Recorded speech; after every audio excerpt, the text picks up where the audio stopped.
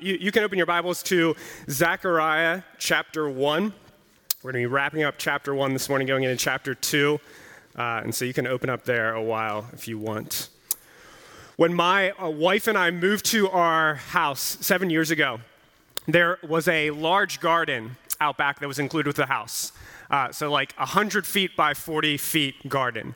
And I had these dreams when we moved there of being this fantastic gardener. Right, I'm going to plant fruit and vegetables in this plot of dirt. We're going to harvest fresh food. Maybe even we'll can it. Like, this is going to be incredible.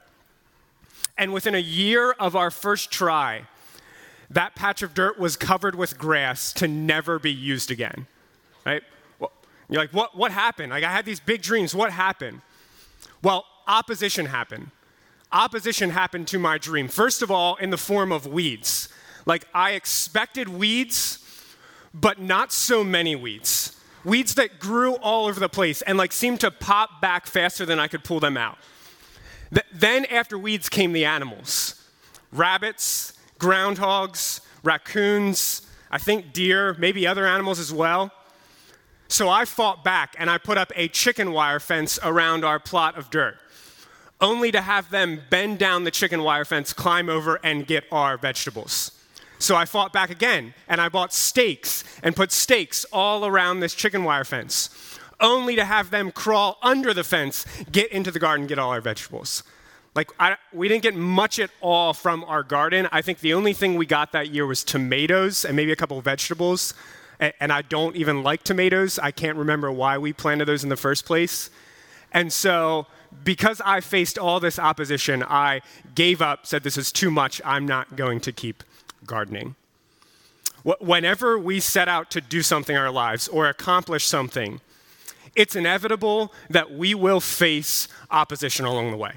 Just think about anything you've tried to do, accomplish, any goal you've set. You can probably think of opposition you faced. And the same reality is true for any follower of Jesus. That as we set out to know, love, trust, and obey Jesus, it is inevitable that we will face challenges and difficulties and opposition along the way. That opposition might come in the form of what we believe and people being opposed to that. Or it just might come in the form of any time we seek to obey God and where he's leading us and what he's prompting us to do, that we face some difficulty, challenge, or setback along the way. And when opposition comes, it's discouraging and it's tempting to just give up. And I don't mean here like give up the faith entirely, although that's a possibility. But what I mean here is that like God's called us to obey in some area. We step out, we start obeying, and then it's just too difficult. And so we give up and move on. Like maybe it's as simple as giving up trying to develop a habit of praying and reading the scriptures because it's just too difficult. Or giving up leading our families and discipling our families because it's just too difficult. Just too challenging to get kids to sit and listen to us as we try to read the Bible or pray with them. Maybe it's an area of ministry that we're gifted and know that God's called us to, but we give up because it's just too difficult. That maybe it's giving up on the church because it's just too difficult to be a part of the church. That maybe it's giving up on a marriage because it's just too difficult to love a fellow sinner. That maybe it's giving up on reaching the lost and reaching our neighborhoods because it's just too difficult to reach people with the gospel. Pick any area of your life where it's difficult to obey Jesus and it's tempting to give up because it's discouraging and difficult. But God wants his people to press on in the face of opposition.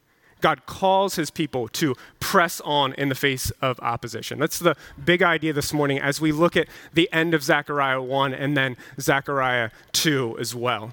The book of Zechariah is written to Israelites who returned home from exile in Babylon, remember. And God's brought them home with a mission to build the temple and then to rebuild Jerusalem, the capital city. And they come back motivated and excited and ready to go. Like, God's brought us home, let's do this.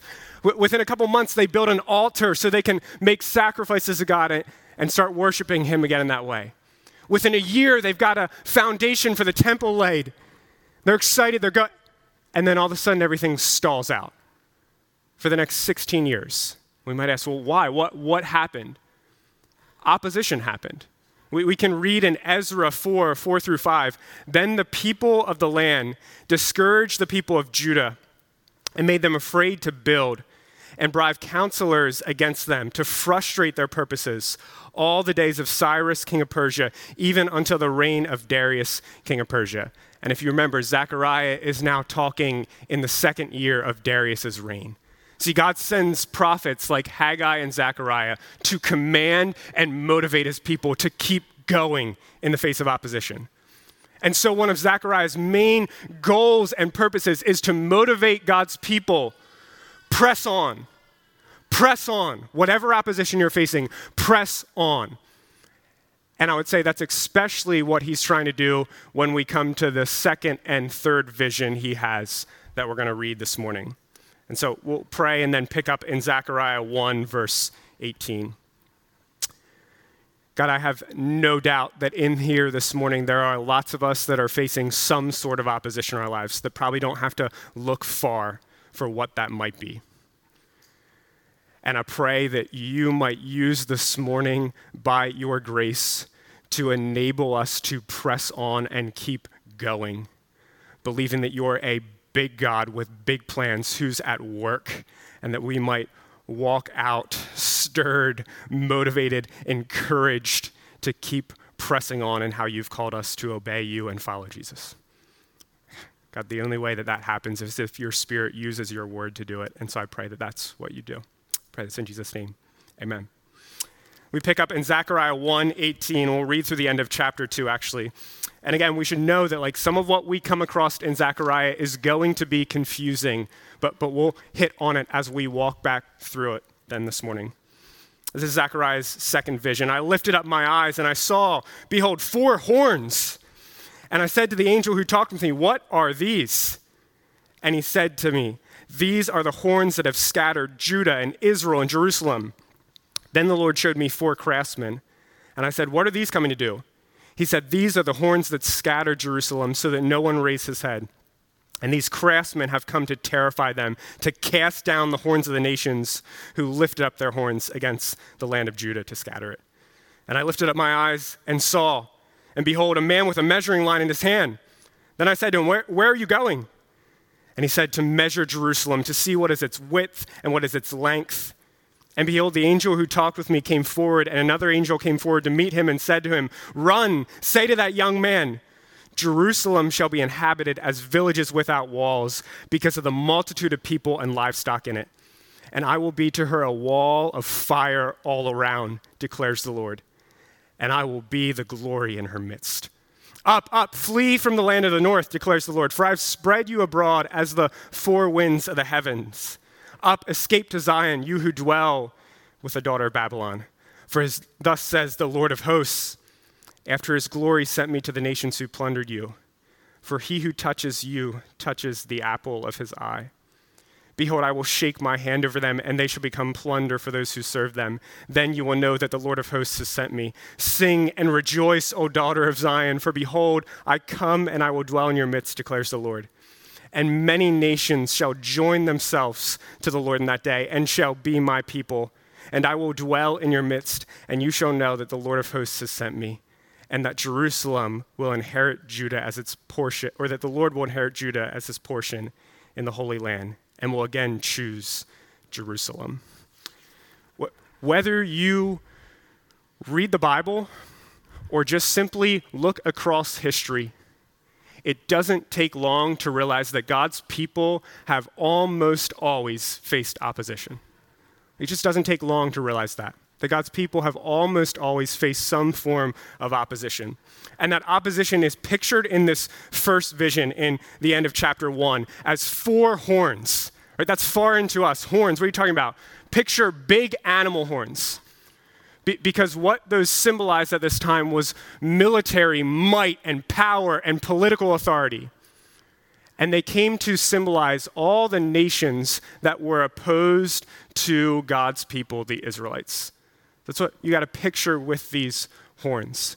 And this is where you can get in the weeds, and people say, well, why 4 horns, right? Is God talking about 4 specific nations, or is he talking about all the nations throughout history who have opposed God's people? And I think rather than getting too far down in the weeds, although that can be helpful, it's just for us to take it at face value and to recognize God's people always face opposition. The Israelites in this day and those who love, trust, and obey Jesus today always face opposition. That God's people should expect opposition in this life. That should be our expectation, that we will face opposition in this life as followers of Jesus. That opposition might come in different forms at different times, right? At some times throughout history, and even today, I would say in other nations, not so much in our nation, that's come in the form of state opposition, where the government persecutes Christians for being a Christian, for evangelizing, or for converting. That's not us as the American church today overall. It may be someday, but it's lots of people in the world today. But the second thing we might say, a second form of opposition, is just kind of a cultural opposition to God's people and what they believe, right? And I'm guessing you feel this more and more. Like where it's not just so much what Christians believe is seen as irrelevant and old-fashioned, but it's actually seen as bigoted, right? That you feel this kind of press maybe, like what I believe is more and more despised, not just seen as irrelevant. And the reality is I would guess that gets worse, that we would feel that press more before it gets better. And then maybe a third type of opposition that we might just identify that God's people have experienced all throughout history is a type of spiritual opposition. And I hesitate to label it that because the first 2 forms are really spiritual as well. We don't fight against flesh and blood, but spiritual powers. But what I mean by that is that anytime we set out to obey God in something he's called us to do, there seems to be difficulty and challenges and opposition that we face along the way. As Israel sought to obey God by building the temple, opposition came. As we seek to obey God in the mission he's given us, which is to continue to build the temple, right? Not the physical temple, but God's church, by making disciples, by growing in Christ's likeness. As we do those things, we should expect there's going to be challenges, there's going to be difficulty, there's going to be opposition. Do we believe Jesus' words when he says in John 16:33, "In the world you will have tribulation, but take heart, I have overcome the world." The Bible is clear. If you love, trust, and obey Jesus, expect opposition. And it's really important for us to expect that opposition so we're not caught off guard by it when it happens in our lives. I mean, I think it's just good for us to ask, what are you expecting? What am I expecting as a follower of Jesus in this life? Am I expecting smooth sailing? Or am I expecting the seas are going to be stormy at times? Am I expecting like a walk in the park? Or am I expecting it's going to be hard and difficult at times as I walk through this life seeking to follow Jesus? Because if we aren't expecting opposition, it's going to be far more likely that we'll give up when it comes. I think about when I was in high school, I got into playing paintball because that's what all my friends were kind of doing at the time. So I went out and I bought a paintball gun and I bought all the paintball stuff. And I prepared to play my first game of paintball. And I think back and I think, what would have it been like if my expectation going into paintball was like, this is just going to be a fun way to enjoy nature and God's creation. Right? I'm just going to go for a little walk in the woods, see the trees, watch the birds, hear them sing, maybe pop off my gun a couple times at a tree. This is going to be lots of fun. This is going to be great. And then I get out there on the field, and all of a sudden people start shooting at me, and I'm getting hit with paintballs, and they're leaving welts. I'm like, what? This isn't what I thought. If that was my expectation, I'm going to be far more likely to walk off that field and say, I'm done. But if someone told me as I'm going into it, hey, you're going to get shot at, You're going to get hit. It's going to sting. It might leave a welt, but it's going to be okay. Then I'm going to be far more likely to press on when people are shooting at me out there and I'm getting hit by paintballs in the middle of this. See, what our expectation is shapes how we will respond when opposition comes our way. And so I think we just need to ask again, what are our expectations as followers of Jesus? What are our expectations? Is it that life's going to be easy and smooth, or is it that we're going to face opposition as we disciple our kids, as we seek to reach our neighbors, as we hold to the truth of the Bible, as we attempt to reach the lost in this world? Are we expecting that's going to be easy, or are we expecting that's going to be difficult, and there's going to be opposition that comes our way? But more than just knowing that opposition is going to come our way, I think we need truth that we can cling to that enables us to get through opposition. And I would say that's part of what God's doing in the second vision in chapter 2, or the third vision. He's giving us truths that we can cling to that might enable us to press on in the face of opposition. And so as we look back through chapter 2, this is what I want to do. I want to hopefully give us 7 things that we should know when we face opposition in this life. And here's my goal in this. Here's my hope in this. And it's what I believe this vision is meant to do.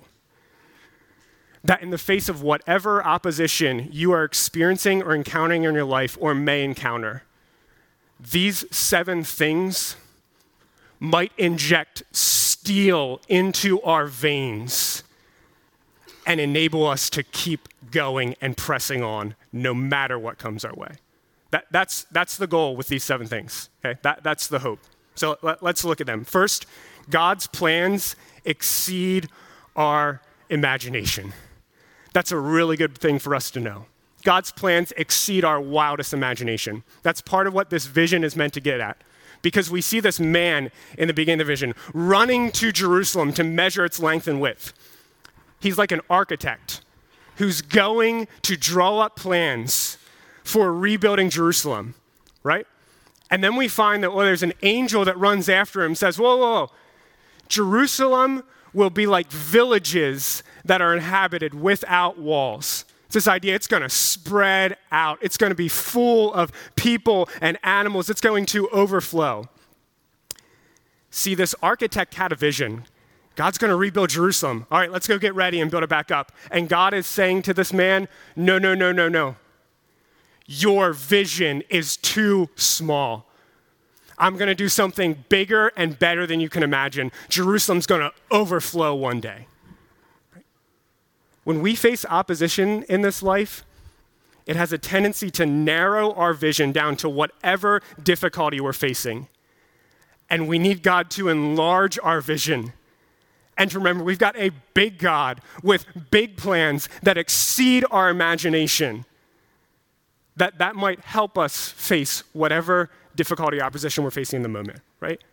That God says to me, Kyle, you can't see the whole picture, and frankly, you couldn't imagine if I would tell you what I'm going to do, what I am doing. So keep pressing on in the face of whatever difficulty you're facing. That's number 1. Number 2, God will preserve his people through opposition. The angel says in this vision, God will be a wall of fire around his people. That's an incredible image. God will be a wall of fire around his people. We're like, what is going on with that image?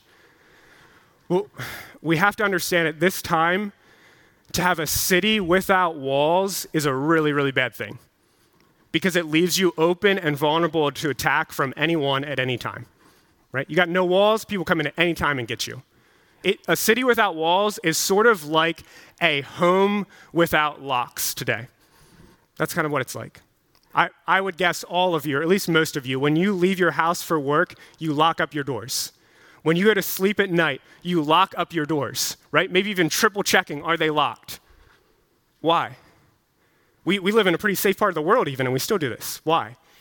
Because we know that to have doors on lock leaves us open and vulnerable to attack. And by locking those doors, it presents a barrier to someone coming to rob us or harm us. A city without walls is a home with no locks. And yet, notice what God says to them. Don't worry, I got you. I got you. I'm going to be your security. I'm going to be your wall of fire. I'm going to protect you, even though you don't have walls around your city. Listen, I don't know what type of security system you have on your home back at your house. Like maybe you got cameras and maybe you have like an instant buzzer that goes off if someone steps onto your ground. But here's what I can guarantee you. Your security system is not as good as a wall of fire. It's just not. Think about it. I'm not a robber, okay? I'm a pastor. But if I was a robber and I'm driving around looking for a house that I'm going to rob and I see a wall of fire around your house, I know I don't want that one.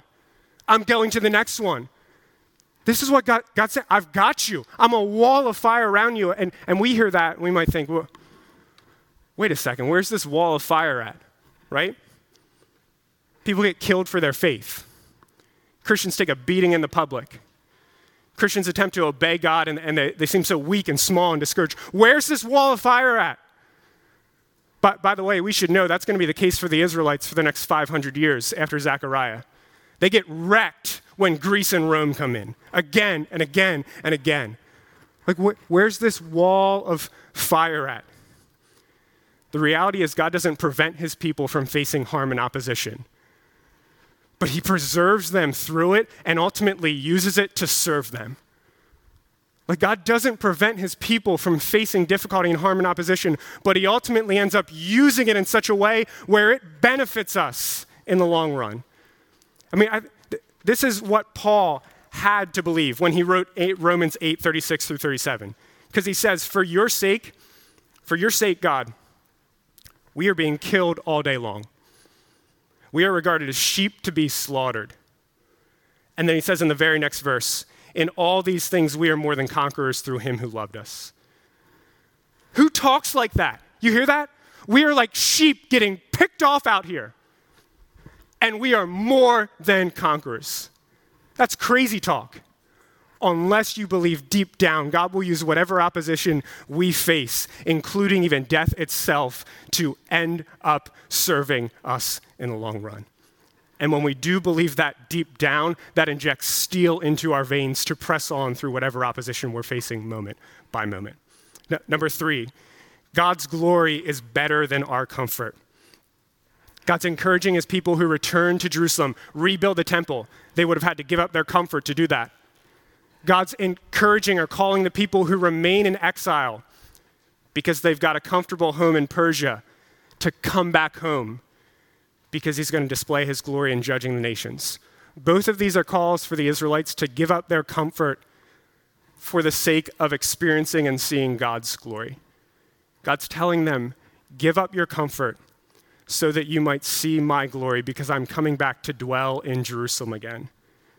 And God's saying to his people, to live for his glory is better than living for our own comfort.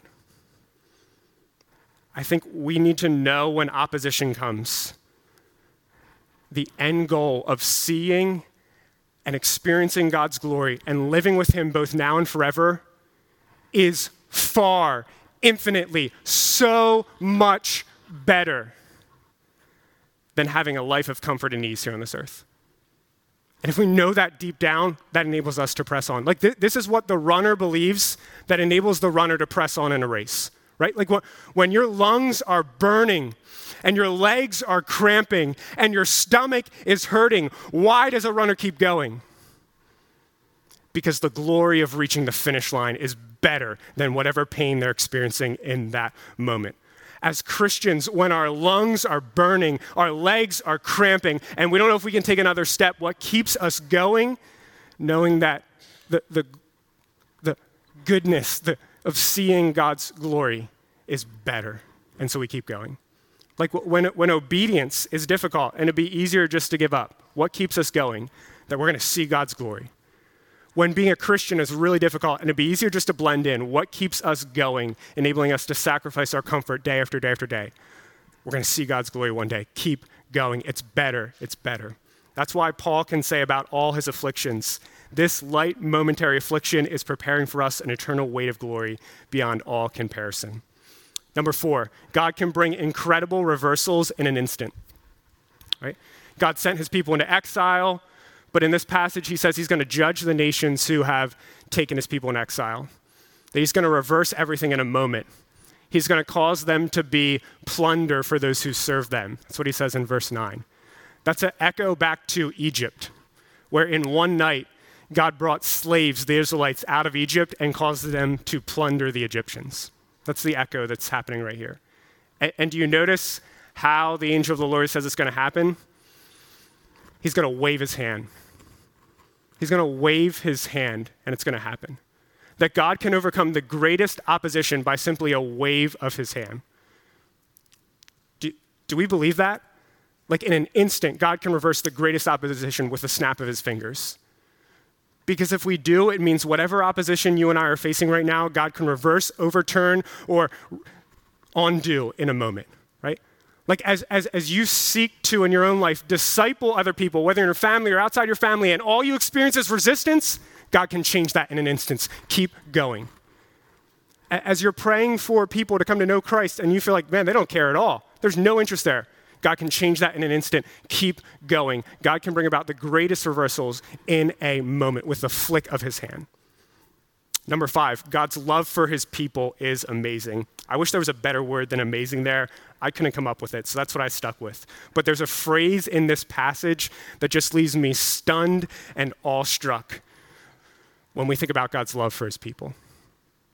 It's in verse 8, where God says to his people, "He who touches you touches the apple of my eye." Do you know what God's saying there? If someone pokes you, it's as if they're poking my eyeball. That's an incredible image, right? Like, I don't know about you, but if someone else pokes me in the eyeball, that's a big deal. That's serious business, right? Like I think someone can poke me in the arm and it can be like, no big deal, I'll brush that off. Someone can poke me in the chest, like, okay, well, maybe we have a problem now. If someone goes Mo from the Three Stooges and pokes me in the eyeballs, like that's serious, okay. God is saying, when someone pokes you, when you face opposition, people are opposing what is most sensitive to me. Like the God who can wave his hand and scatter the nations in an instant says to his people, you are like the most sensitive part of my body. Don't think that I don't care for you just because life is difficult, just because you're facing opposition. I do more deeply than you can imagine, and I will not ignore whatever opposition you're facing. Don't think I don't care just because it's taking me longer to respond than you may think I should. Which leads to 6. God is playing the long game. There are lots of things as you read through these verses in chapter 2 that are shocking, but maybe the most shocking for an Israelite to hear would have been verse 11, where God says this, "And many nations shall join themselves to the Lord in that day and shall be my people." Many nations, even the nations that have like abused you Israelites, they're going to join to my people. They're going to be my family. What's interesting is the Israelites didn't see this promise fulfilled, and God didn't tell them how or when he would fulfill it. But he fulfilled it in the church. Like, you and I are the nations. You and I are God's fulfillment of this promise. But he's not done, because he has more people from more nations that he wants to bring into his family. And promises like this can motivate us in our efforts to reach the nations, both here and abroad. I don't know if there is any greater challenge or any greater opposition that the church will face today than in its mission to reach the nations, especially unreached people in the nations. And if we want to see that goal accomplished, then we need to be able to bank on promises like this, that God really is going to save the nations and draw people from all nations to himself to enable us to get through whatever difficulty comes our way. I was talking to a missionary who lives in New York City a couple weeks ago. I had to interview him for one of my classes. and him and his wife are missionaries in New York City to one of the largest, actually I think it is the largest Muslim population in New York City. They've been there for 3 years. Their main goal is to reach these Muslim people with the gospel and see them come to faith in Christ. 3 years. They haven't seen one person come to faith in Christ. That'd be pretty tempting for me to give up. 3 years? I think I'm out of here. I'll go do something easier. And it was fascinating. In our conversation, he said this: we aren't discouraged. We know that people coming to faith from a Muslim background is usually preceded by years of toiling and praying, and then the Lord does something amazing. If we want to reach people with the gospel, lost people, especially unreached people, then it's going to take a type of bold faith that says, even though this is going to take longer than we want, it's going to take more giving, more praying, more going, but we're going to bank on the fact that God fulfills his promises. And so we're going to keep doing it, and believing that one day he will fulfill his promises to bring people from all nations into his family. Because this is number 7, God is building his church and overcoming all obstacles. That's the overall thrust of this vision. God is building up his church, his people. What's interesting is if you go back to the first vision, what does it say is used to take down the opposition of the nations, the horns? God says it's craftsmen. And if you look at that word, where that word is most often used throughout the Old Testament is to refer to people who are building or fixing the temple. That's who craftsmen are. They're building and fixing the temple. God's saying to his people in that time, I'm not going to come over opposition through military might, through politics, through wealth. I'm going to overcome it through craftsmen who build up my temple. And then you just trust me that I'll deal with the opposition. God tells us in our day, he's going to overcome opposition by building up the church. As we seek to make disciples, as we proclaim the gospel, as we teach the scriptures, and it feels so small and insignificant, that's part of God's cosmic plan to overcome all opposition to his people. It's incredible. The church is growing. The church is being built up. I want to ask, is our view of the church, and not just Keystone, but I'm talking like the worldwide church, is our view of the church that it's more like Tesla or more like Hess Oil? Like, Kyle, what in the world are you talking about? What I mean is Tesla is one of the fastest growing companies in the world. They're multiplying, they're growing year in, year out. You see more Tesla cars on the road probably than you ever had before. Hess Oil is one of the most rapidly shrinking companies in the world. When's the last time you were at a Hess gas station, right? One is growing, multiplying, gaining ground. The other is shrinking, losing ground, just trying to hold on to what it has. What is our view of the church? Which one of those describes our view of the church? Is it growing, multiplying, even when we may not see it in our own land or own place? Yeah, it is, because God's growing it. And we don't have to sit back and think it's shrinking, and we just have to hold on to whatever ground we have, because God is going to build his church. And that should encourage us as we face all sorts of opposition in our own lives, as we seek to make disciples and grow as disciples. All right, those are, I would say, 7 things that we should know if we want to press through opposition. Now I want to point to one thing we need to see when we face opposition. When we face opposition, we need to see not only this vision, but the one who ultimately fulfills this vision. Because here's what this vision is like. It's like a preview for a movie that Israel sees, and then the movie doesn't come, and it doesn't come, and it doesn't come, and it doesn't come. And then 520 years later, Jesus steps on the scene, and here's what John says about Jesus when he steps on the scene. And the Word became flesh and dwelt among us, and we have seen his glory, glory as of the only Son from the Father, full of grace and truth. Jesus is the one who fulfills this vision. And we could go through and point it all out, but we just don't have time this morning. But we have to see he is the ultimate craftsman who is building his church. And when we face opposition, we should get our eyes on him for a couple reasons. One, because when we look at Jesus, we see someone who faced the greatest opposition to come and rescue us. That he gave up the glory of being at God's right hand to become a man and then to submit to death on a cross. And he didn't give up, and he didn't back down, and he didn't give in. To rescue us as unworthy sinners. That can motivate us when we face opposition as we follow him in this life. To see him staring down all opposition and not giving up in order to rescue us.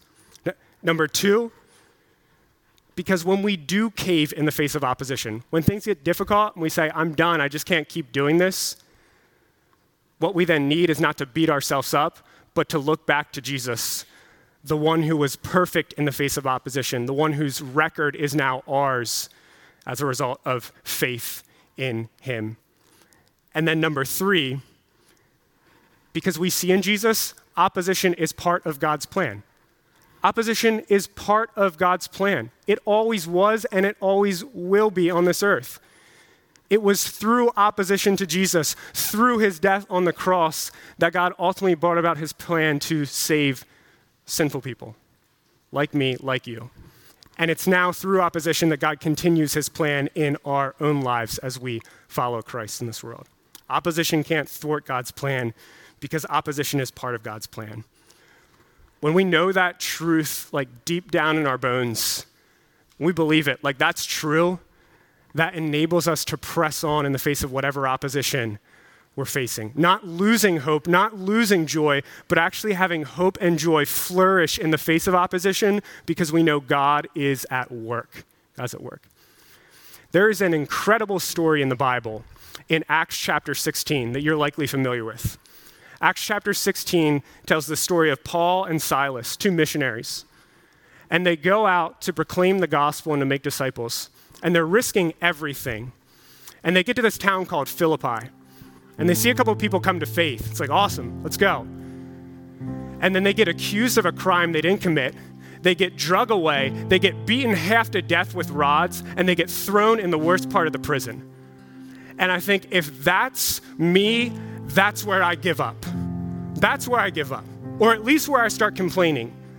Like, God, after all I've done, I've obeyed you, I've followed Jesus, and I end up in a prison, half beaten to death, possibly going to die tomorrow when they pull me out of here. And yet we know that's not what Paul and Silas are doing. What do we find them doing in that prison that night?